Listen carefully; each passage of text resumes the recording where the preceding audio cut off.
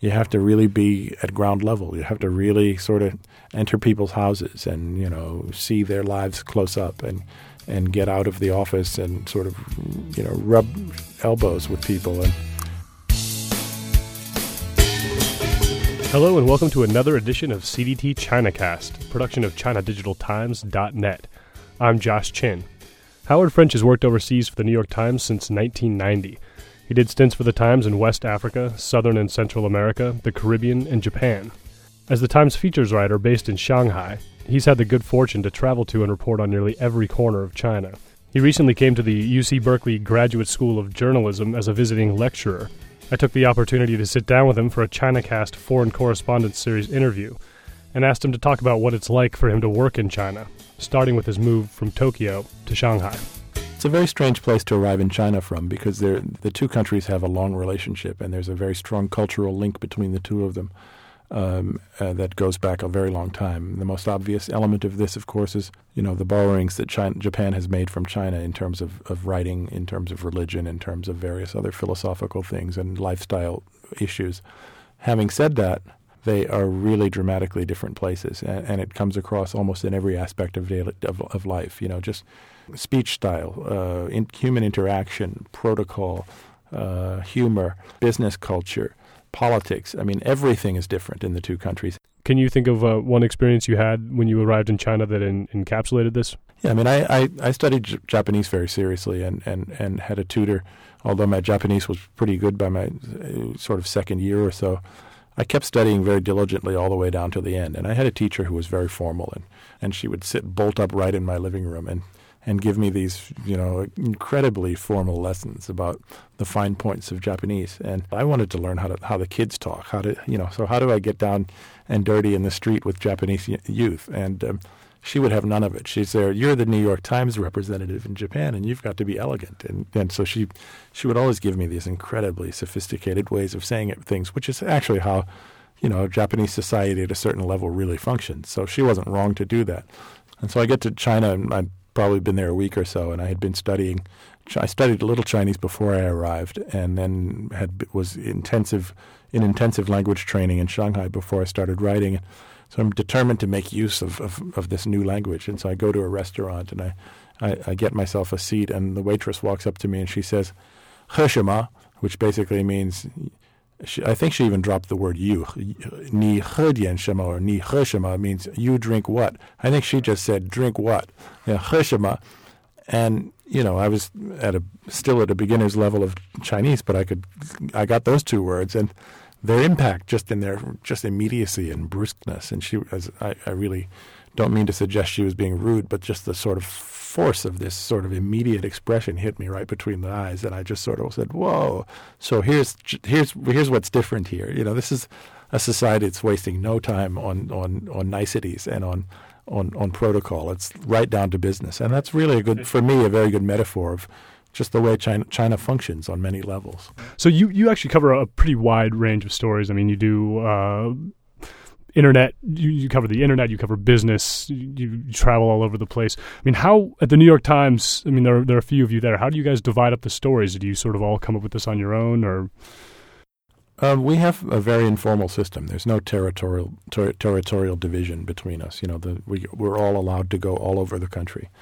And I've reported stories in Beijing, and the Beijing people have reported stories in Shanghai, and so we basically have a kind of a conference system in our email where we post our intentions, and that's how we avoid stepping on each other's feet. They, being in Beijing, tend to do all of the national political news, and that makes a lot of sense. Joe Kahn, who's the Beijing bureau chief, is also the most senior sort of. He's been in China for a long time, and he knows China very intimately, and so certain things just fall to him in the natural course of things. So what is your favorite type of story to do of all these?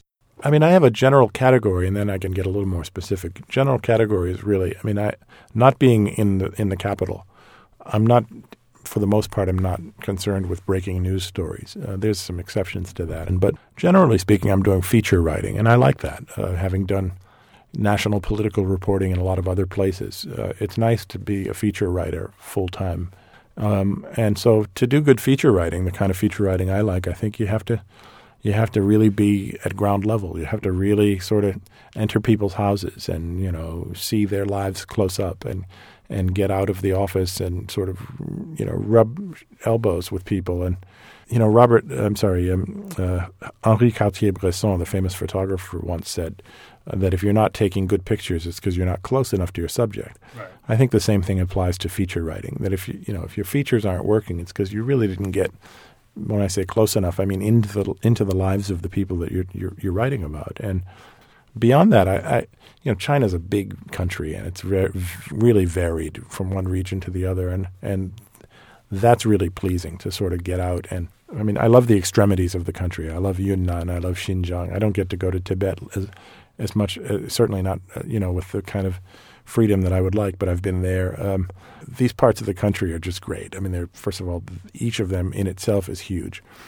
And it's kind of like this wild sort of open, almost unsettled, not literally, but where things don't yet seem to have sort of completely gelled type areas. And I like that. So do you have a sort of most memorable experience reporting, or is there something in your mind that sort of encapsulates reporting in China for you? I'm not a big fan of most questions because, if you're having a rich experience, it becomes very difficult to pin it down to one or two things. In China, right? Yeah. This trip to Kashgar that I took in November was one of the great trips of I'm a very well-traveled guy. This was one of the great places to go. I mean, a real highlight of my travel experience. All the way, Kashgar is the furthest west city in China, and it's almost on the Kazakhstan border, and it's just this incredible crossroads, to use a cliche, where you're running into people who look like they could be from any continent. I just spent a lot of time wandering into little mosques and getting to know people, like real ordinary people, and just the street life of the place was amazing. But then as soon as I stopped to think, okay, so this was my favorite travel experience, right away 3 or 4 others popped into mind, several of them in Xinjiang. I mean, Xinjiang's just this extraordinary place. I mean, not so often reported on, but where life is just really rich and really different from what most people's picture of China is. So when you're when you're in Shanghai, when you're not reporting, and it doesn't sound like there's a whole lot of time when you're not reporting, but when you're in Shanghai, what do you do? What do you do with your free time?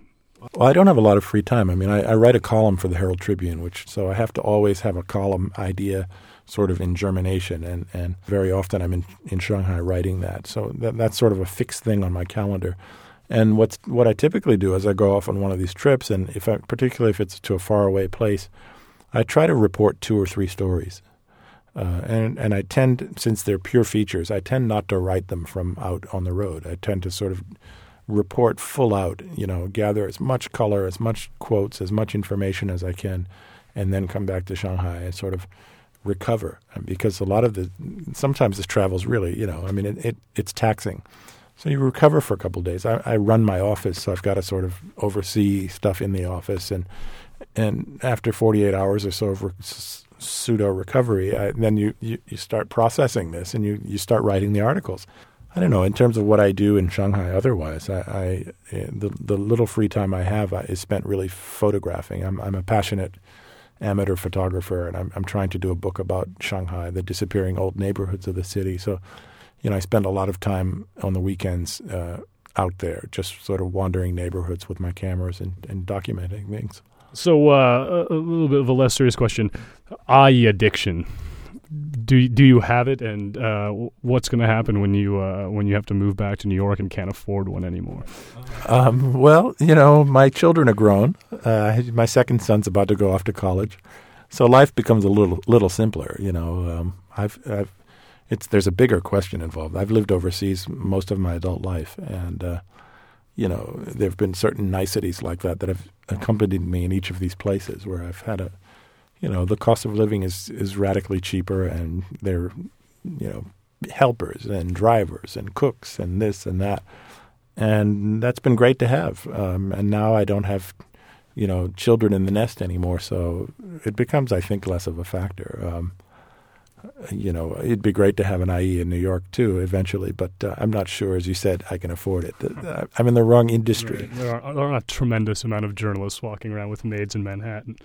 So a last question. I'll let you go. This is sort of the China Digital Times podcast special. If you had one opportunity to interview Hu Jintao, what question would you ask him? Oh, that's a tough one. There's so many questions to ask Hu Jintao, and no one gets to ask him questions. Right. So, well, how about give me three? Put three questions. Okay.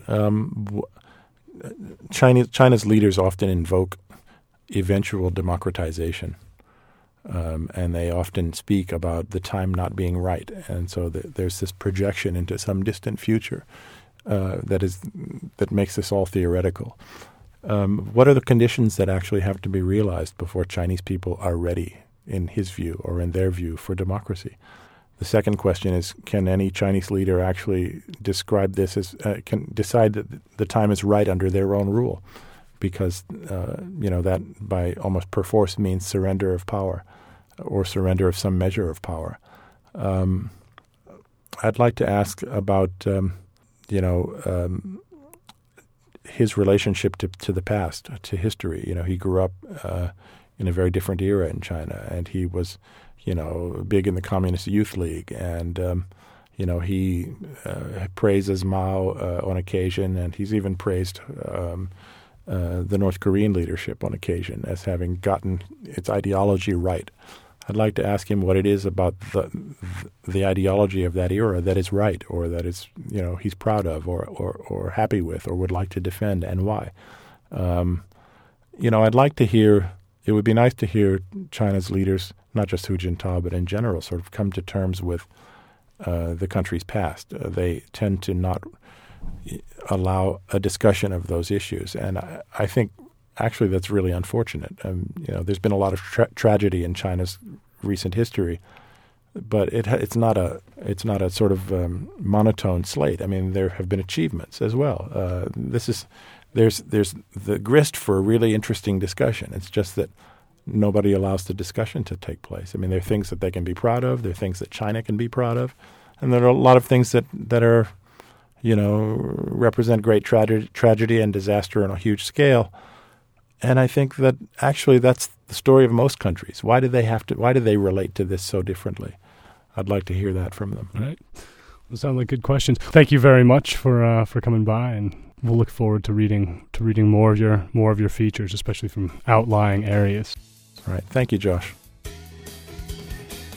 That was Howard French, Shanghai-based correspondent for the New York Times. I'm Josh Chin, and this concludes another edition of CDT Chinacast. Thank you for listening.